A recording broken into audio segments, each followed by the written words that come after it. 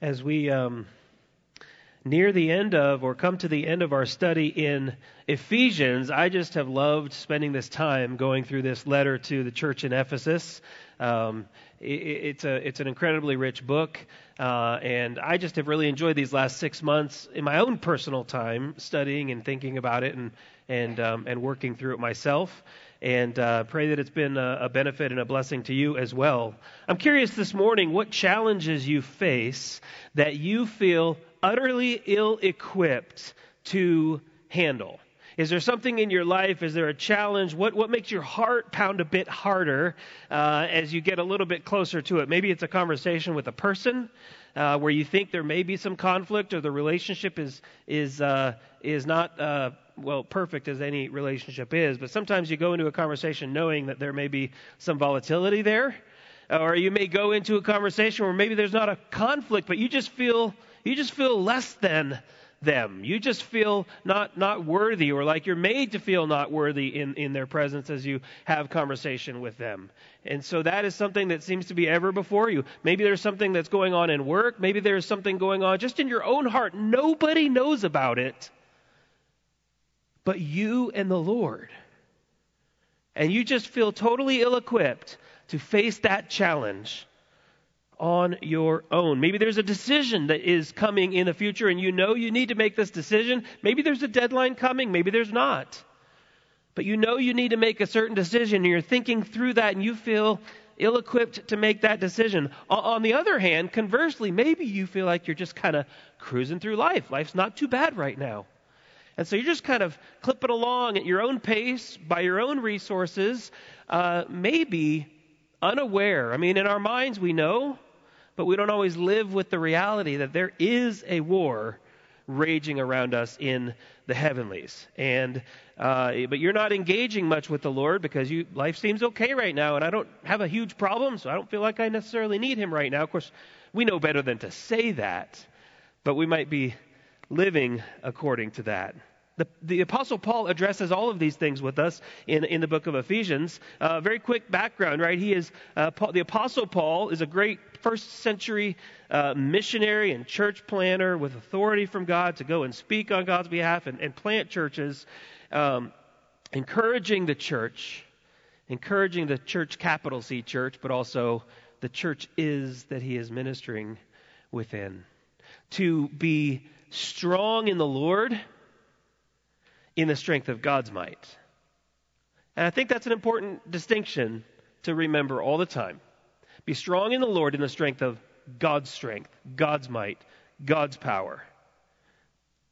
And as he exhorts them and us by extension to put on the whole armor of God that we may be able to stand against the schemes or the wiles of the devil, he draws from this imagery in Isaiah, where Isaiah pictures Yahweh, the covenant-keeping Lord of his people, and his Messiah as the divine warrior, clothed with armor as he prepares for battle to defend and to vindicate his people. This is the picture we need to remember of who God is. God is not weak.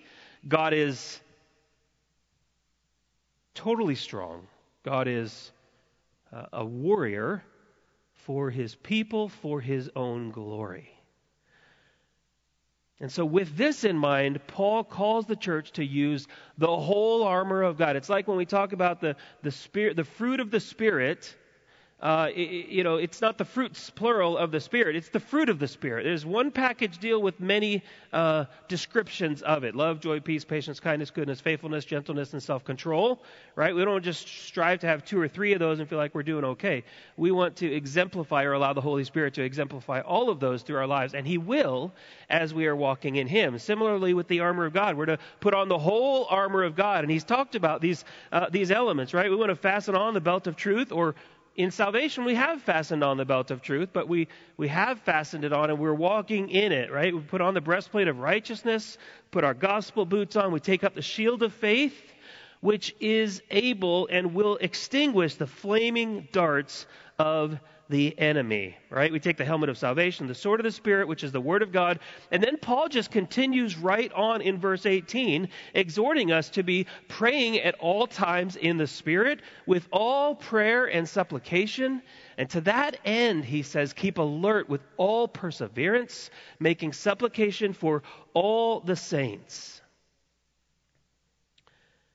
And also for me, that words may be given me an opening of my mouth boldly to proclaim the mystery of the gospel, for which I am an ambassador in chains, that I may declare it boldly as I ought to speak. There was a tale of a fisherman who wasn't really fellowshipping with the Lord very much. He claimed to be a Christian, but he wasn't really, doing his spiritual disciplines very well. And so he was out on the lake or at sea with some godless companions, right? And they were in trouble in a storm. And so, I don't know if maybe the back plug came out from the back, but they just began to feel like they were getting ready to sink. And so the non-Christians call on this guy who professes to be a Christian. They say, call on God. Can you call on God to save us? And he's like, I don't know if the phone still works. Like, I haven't talked to the Lord in quite some time, And so I really haven't been praying very regularly. And he says, I haven't even really been going to church. Like, I'm not sure if I can help, but I'll try. And they're looking at him like, we don't really care how confident you are. Give it a shot. It's all we have right now. And so he bowed his head and he says, Lord, I know I've been out of fellowship with you, and I haven't been in touch with you for like 15 years. But Lord, if you will help me this time. I'm hearing some, yeah, I pray that kind of prayer. Yeah, you don't know where it's going yet. But if you'll help me this time and you'll bring us safely to land, then I promise I won't bother you for another 15 years.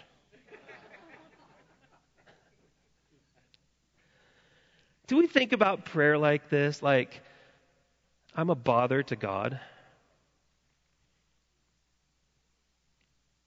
We think about passages where the Bible speaks about how the Lord sings over us. The Lord delights to show His divine favor to His children. And quite often, we believe that we're not worthy of it. Well, we'd be right. But the whole point of it is not our worthiness, but God's gracious love anyway. I love in Deuteronomy 8, and I don't have time to read the whole passage right now, but the Lord says to His people, you wonder why I love you. It's not because you're many in number. It's not because you're mightier than the nations around you. It's simply because I've set my love on you, that I love you.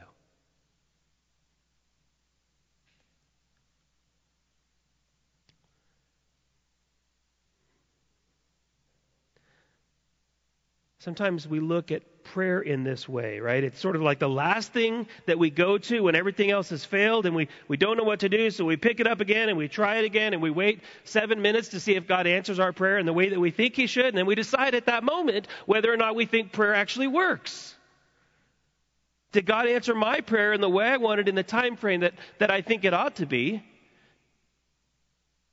And so I quit praying, forgetting that prayer is fellowship with God. It's an ongoing relationship that we want to feed into. You think about marriages, you think about your children, you think about even just friends. If you stop talking to a friend for a year, the friend doesn't necessarily say, hey, I'm cutting this thing off. We are no longer friends. But you do kind of have to reconnect again. I have some buddies in Tennessee that I was in college and got to know these men together. They just had a guys' weekend, and I've gone to that several times. And they had it this year. I didn't go this year, but for about, I don't even know how many years now that we've been doing this. About 8 of us get together. We get a cabin in the Smokies, and then we just have a good time reconnecting. And there's something about that friendship that the Lord has given us. A lot of us, we grew up in the Lord together.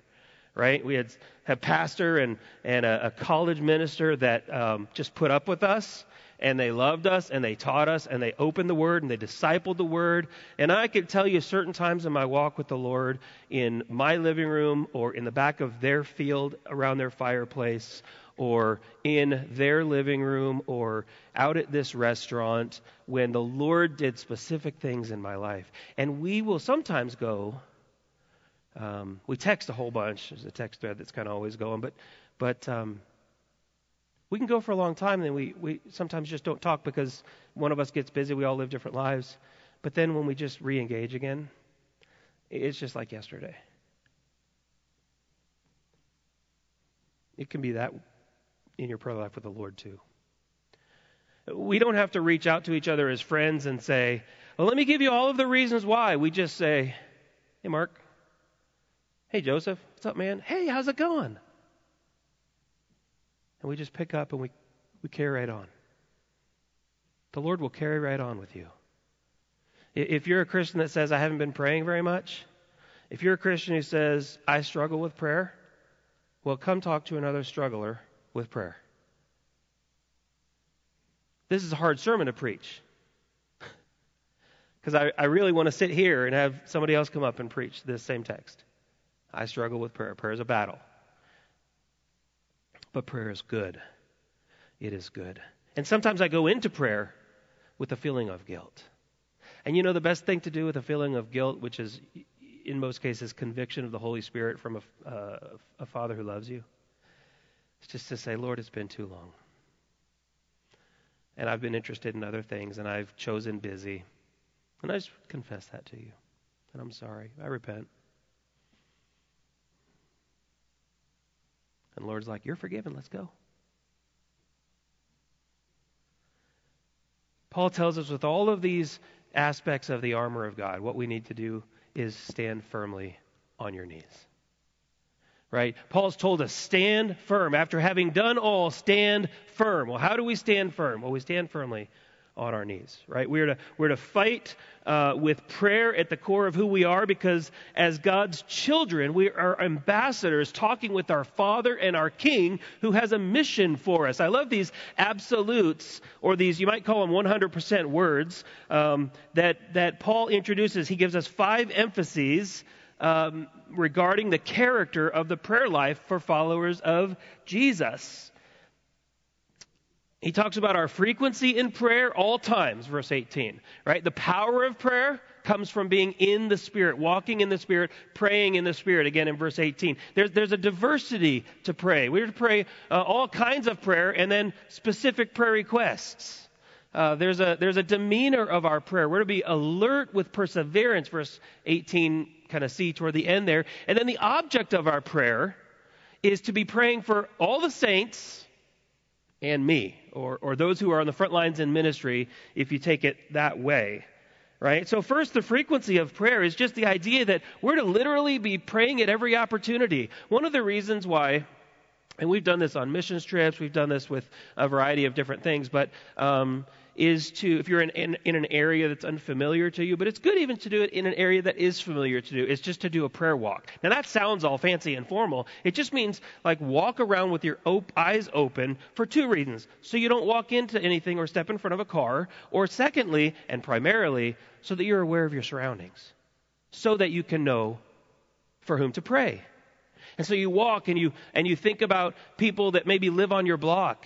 And we're not making assumptions about people, but when we see their house, or when we see something that person might need, or when you walk around town and you consider what's happening in your town, or when you are on a break and you say, you know what, I'm going to take my candy bar, I'm going to take my sandwich, and I'm going to just walk around my workplace, and it's okay to like stop while you're praying and just be like, oh, hey, how's it going? And then carry on praying, right? You don't have to like ignore people like, I can't talk to you, I'm praying right now. Just always praying. You're walking around the church, you see people, and you're praying for one another, always praying. 1 Thessalonians 5:17, pray without ceasing. All right, there are devoted times of prayer where you're alone in your home, in your proverbial prayer closet, and you're sitting at your table or at your desk or sitting on your couch or in your chair. Maybe you're on your knees and you have a dedicated time of concerted prayer. There are times when you're living life and you're going through life and you're driving and you're praying. Like not just for your road rage, but for people or towns that you pass, or we're just communing with the Lord. Maybe for your road rage too. God would give you grace to give to others in the same way that He's shown you grace, right? Jesus tells a parable in Luke 18 of the persistent widow. And I love this passage. Very, very loosely paraphrased. This widow comes to pray and she's asking for justice from this. And God points this out. It's a parable, which means it's a made-up story that Jesus is telling in order to communicate a point. And one of the things He draws out is she goes to the judge and she says, "Give me justice against my adversary." And at first He refuses, but then she keeps coming and she keeps coming and she keeps coming. And He says, "Though I don't fear God or respect man," and that's important to realize. "Though I don't fear God or respect man, I will give her justice because she keeps bothering me, so she doesn't beat me down by continually coming and asking." He says that in the parable. And the point is that Jesus is drawing out this reality that this judge is unjust. He doesn't care about God or man. He's just after his own business. He's just giving her justice to get her out so He can focus on the business at hand. God is saying, I'm not like Him. I'm a just judge who cares deeply about my elect children, verse 7 says, who cry to Him day and night. So God, our Father, who is the just judge and caring Father, will of course answer us speedily. Now, speedily is relative to God's timing and God's will. Brother and sister, continue going to the Lord in prayer, laying the same request out with humility before the Lord at all times, everywhere, in different environments and in different ways. Just keep going. At all times. At all times in the Spirit. That's part of what it means to be praying in the Spirit, right? It's to pray in the name of Jesus in a way that is consistent with the will of God, that's consistent with His nature as we see it in the Bible. We need to be real careful not to attach our own values to what God must value. We must be careful to say, if it's something that God values as is seen in the Word of God, I'm going to pray according to that will, which really helps us limit how we pray, but it does not set limits on our prayer, right? It keeps us careful from just declaring things in the name of God. There's a movement, a word of faith movement, different kinds of movements that will just say you need to just declare it. Well, there are things that God has given us in the Word to declare, but there are also certain things that God has given a particular people in a particular place of time, something specific to declare that does not necessarily transcend to every Christian in every culture. And so it's important to understand that. It's important to understand what it is that God wants us to pray for, or at the end of the day, to just humbly lay out our hearts before the Lord and say, Lord, I have no idea if this is what you want for me. I have no idea if this is what you want for this individual that I'm praying for. So I just pray, Father, that I, in the right time, would know more of your will, that I would understand you more, and that they might know, or I might know, what decision we need to make, when we need to make a decision, and that we would patiently and humbly trust you in the meantime. Paul promises in Romans 8:26 and 27 that the Spirit helps us in our weakness, for we don't know what to pray for as we ought. So first of all, Christian, if you don't know what to pray, don't feel terribly bad. You just lock yourself into Romans 8:26. I don't know what to pray for as I ought. Paul said that's part of our Christian life. Okay, I'm right where I ought to be. But the Spirit Himself intercedes for us. So the Spirit of God intercedes for us while we're thinking about how to intercede for others, or how to pray for ourselves, with groanings too deep for words. And He, God, the Spirit who searches hearts, who knows what the mind of the Spirit is, because the Spirit intercedes for the saints according to the will of God. Paul wants us to understand that prayer is foundational. It's crucial for the deployment of all these other weapons. Being with God is what we need to give evidence of the fruit of the Spirit, for example. Rather than seeking after the fruit, I just need to put on joy. I really don't like people right now, so be joyful.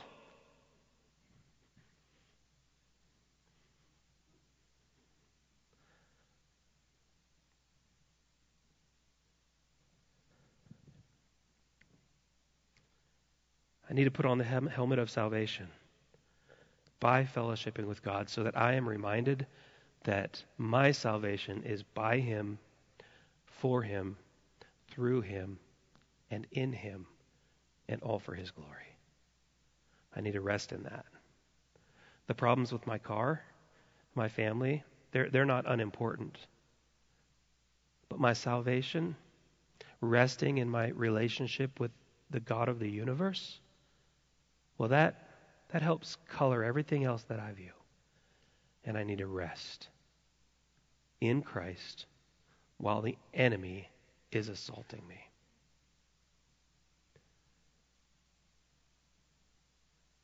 It helps us know the greatness of God's power. It says that in the beginning of we're halfway through chapter 1, 1:15 through 23. We're to be strengthened by God's power so as to grasp the dimension of Christ's love for us and so be filled with all the fullness of God. So Paul, the great encourager of the church, he wants us to realize that a life of dependence on the Lord in prayer is essential if we're to engage successfully, or you might even say faithfully, in our warfare against these powers of darkness. The third thing we see is diversity, right? All prayer and all supplication. Philippians references that too. Do not be anxious about anything, but in everything, by prayer and supplication. It's like by prayer and intensive praying. By prayer and praying.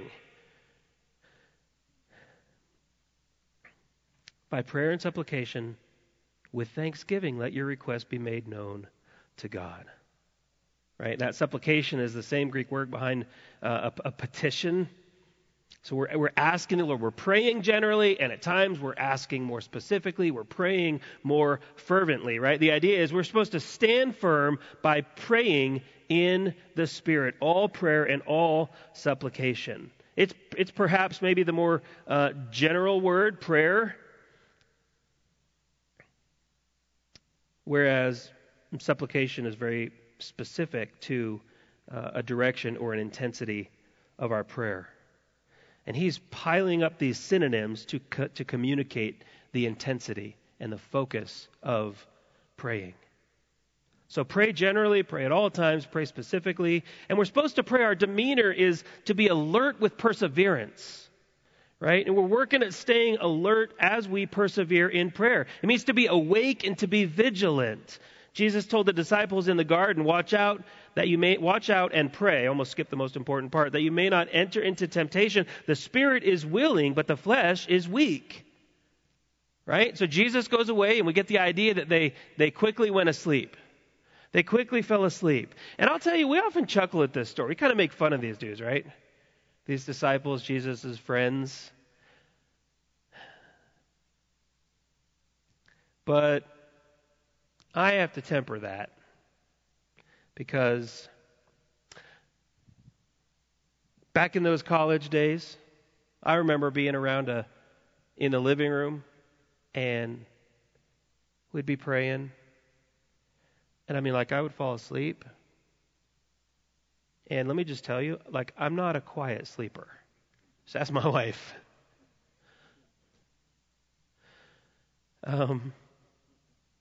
And then at one point, I would open my eyes.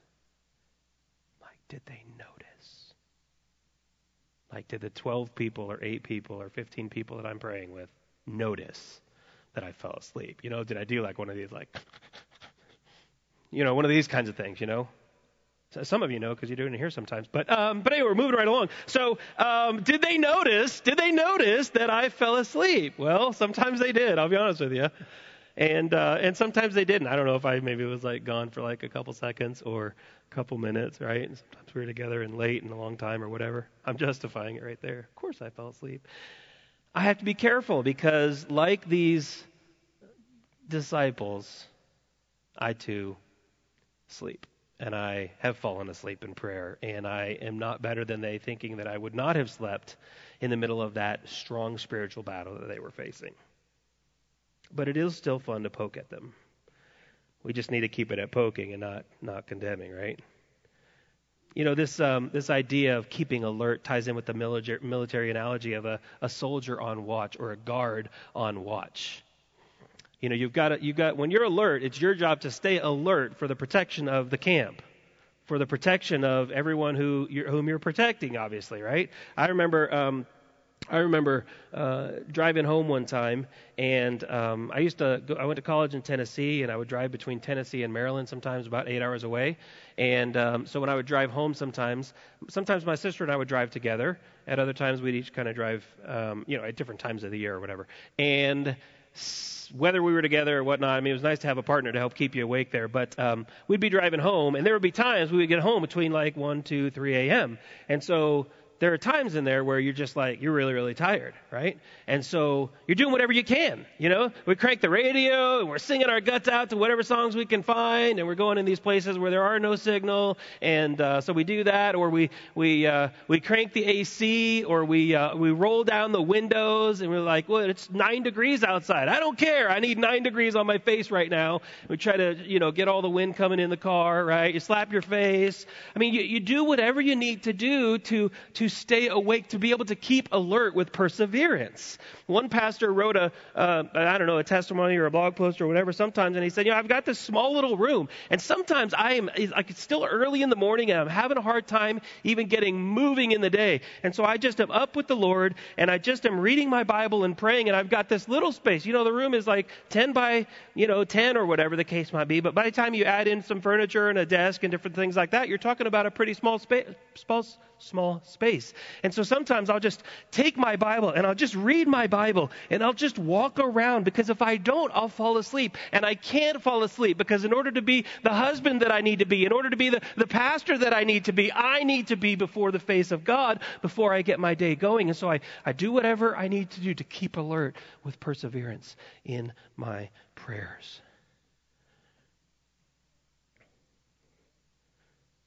Do you see a person suffering? Oh, don't just think, oh, I'm sorry, I hate that they're suffering. Go to the Lord on behalf of that person in their suffering. As you're living your life, keep alert. Pay attention to your surroundings. And when you notice something, when you think of something, go to the Lord in prayer. We want to be alert, awake, vigilant, persevering in our prayers. Do you see someone that it seems evident, as best as a human person can tell, that they haven't trusted in the Lord for their salvation? Take them to the Lord in prayer. Carry them to prayer and ask the Lord. Sometimes I pray, Lord, help me to be a faithful friend. Help me to be a faithful brother to remember to pray, because I know my own tendencies. Help me to be faithful in remembering. Would you bring them to my mind? And then there's sometimes you could do something about it, like text yourself or write it down or whatever the case might be. And then the object of the prayer is all the saints and Paul.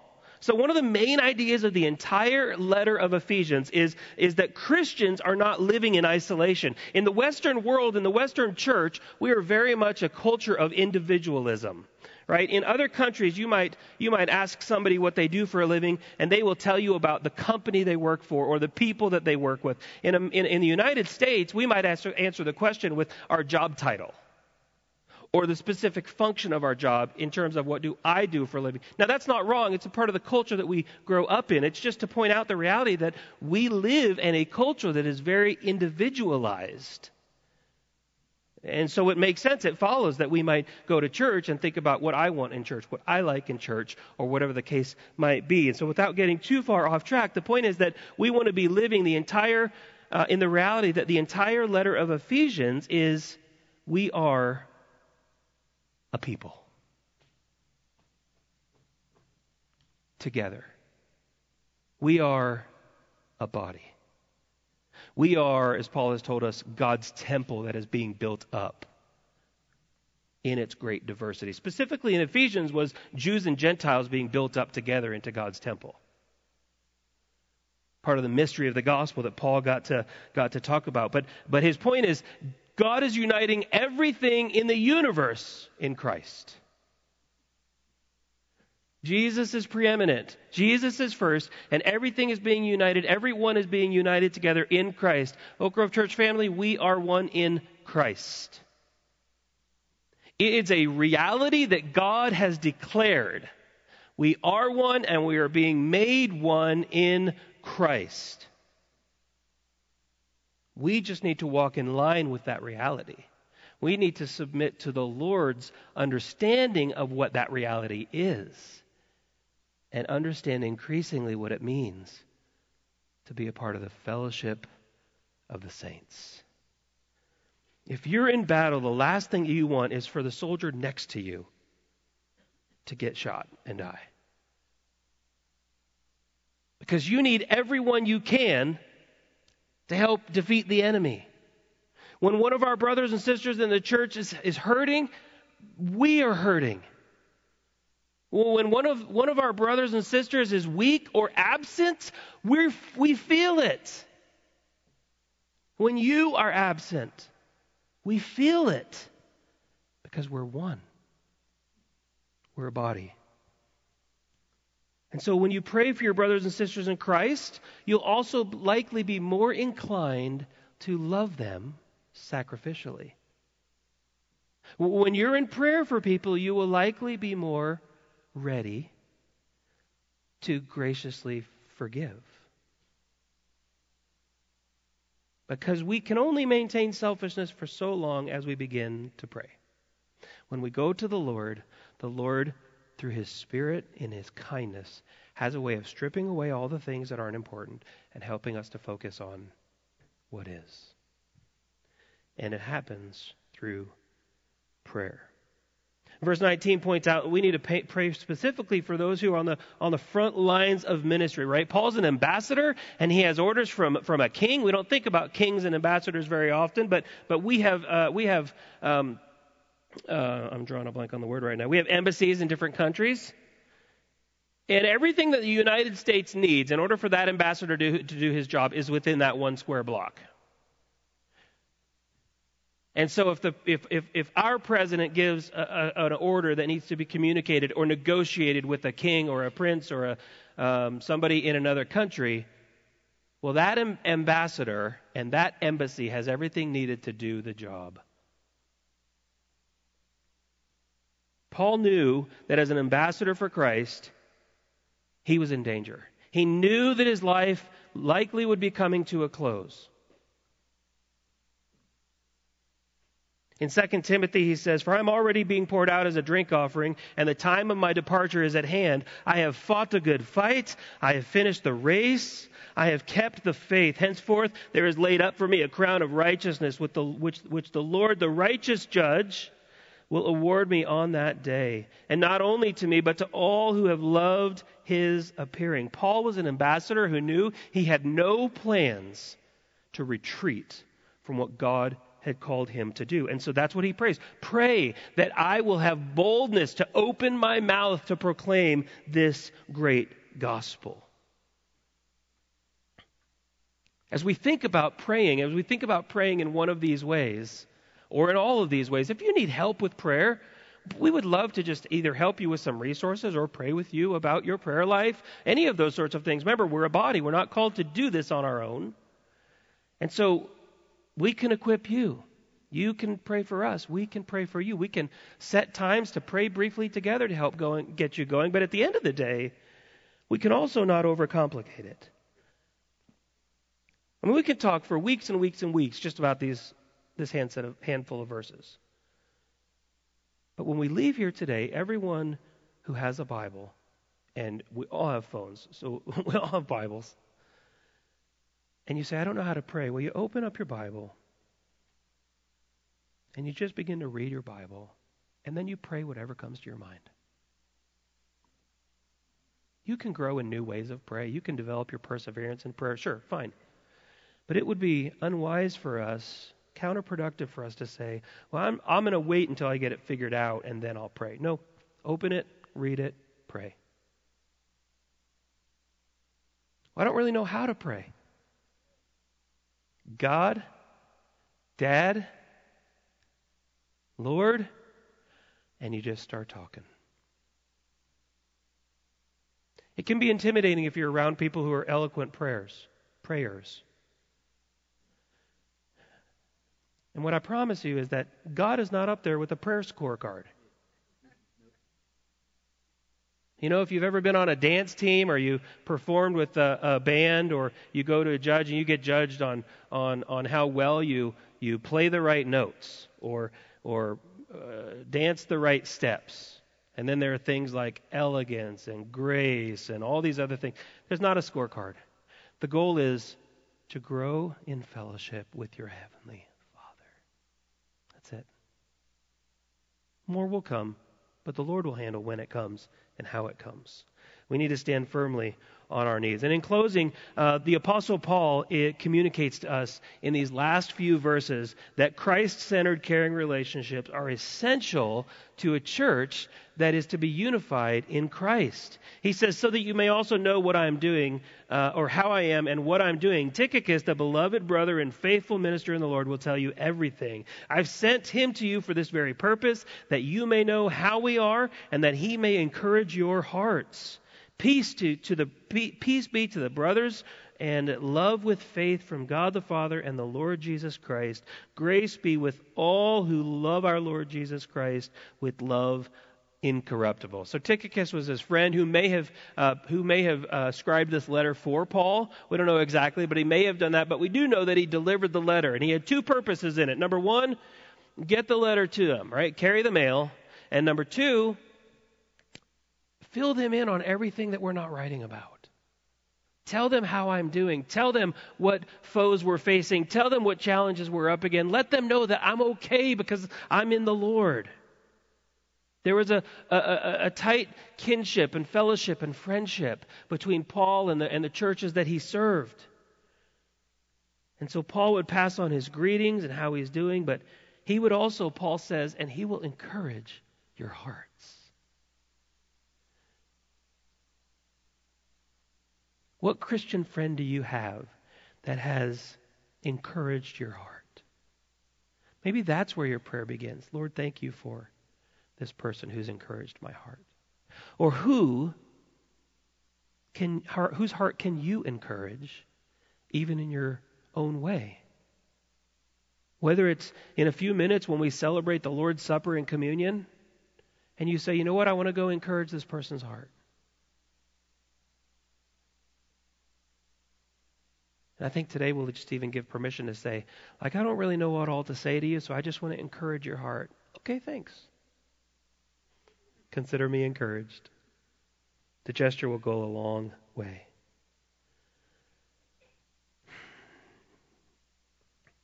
And Paul talks about God's divine favor and his blessing and how this all works together. And he repeats these same three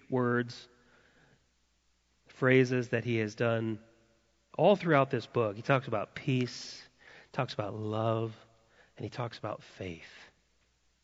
Peace be to the brothers, and love with faith from God the Father and the Lord Jesus Christ.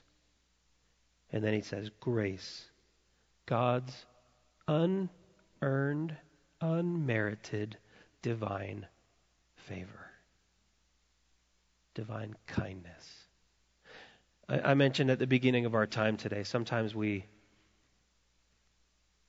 sing these songs about the Lord loving us, but we often feel like, well, we don't deserve it. And the world wants to tell you that you deserve everything. And the reality is we don't.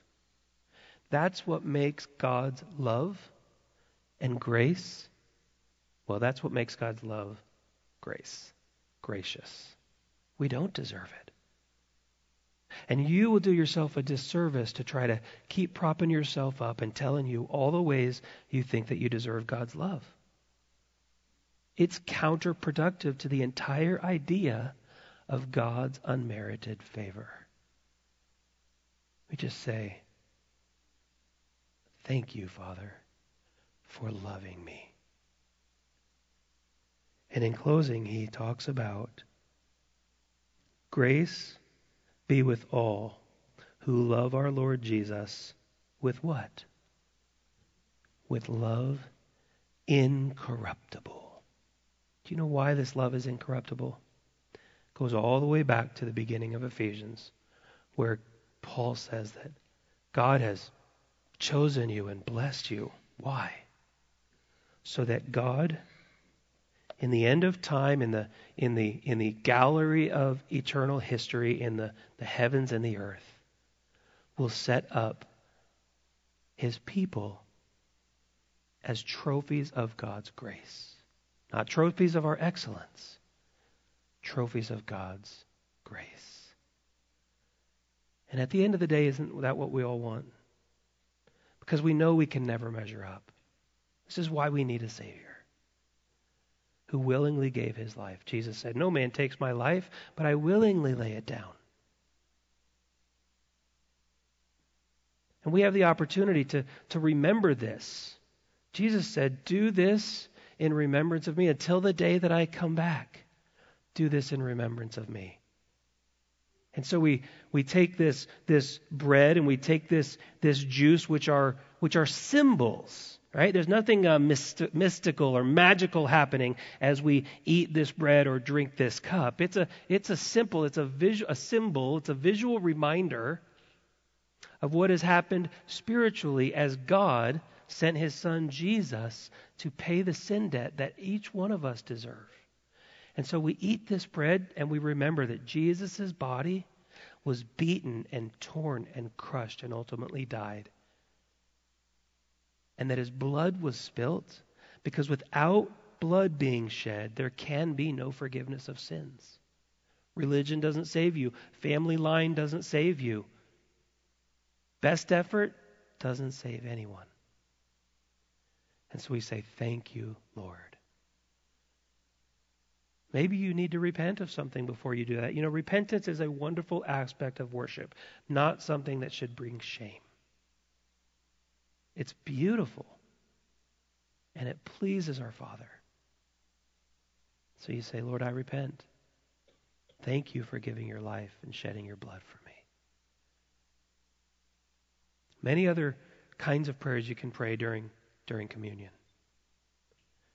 We have 2 stations up front. We'll have 2 in the back. And also want to let you know that for those of you who need gluten-free communion, we have some on the back table in the back, I think starting this week. So we'll have that available for you, but just want to let you know about that. Would you join your hearts in prayer with me as we close? Heavenly Father, thank you for loving us first. Thank you for supplying us with everything that we need for life and godliness through the knowledge of who you are. Both in our minds as we understand you more and more, as well as in our experience as we walk out in faith how you have called us to live. And Lord, we pray with Paul, bowing our knees before the Father, from whom every family in heaven and on earth is named, that according to the riches of your glory, that you would give us the strength, that you would cause us to be strengthened with power through your Spirit in our inner being, so that Christ may dwell in our hearts through faith. And that we would, realizing that we are rooted and grounded in love, have strength to understand with all the saints, all the believers, what is the breadth and length and height and depth, and to know the love of Christ, which surpasses our understanding. And that we may be filled with all the fullness of God. That's your will for us. We know it because we read it in your inspired Word of God.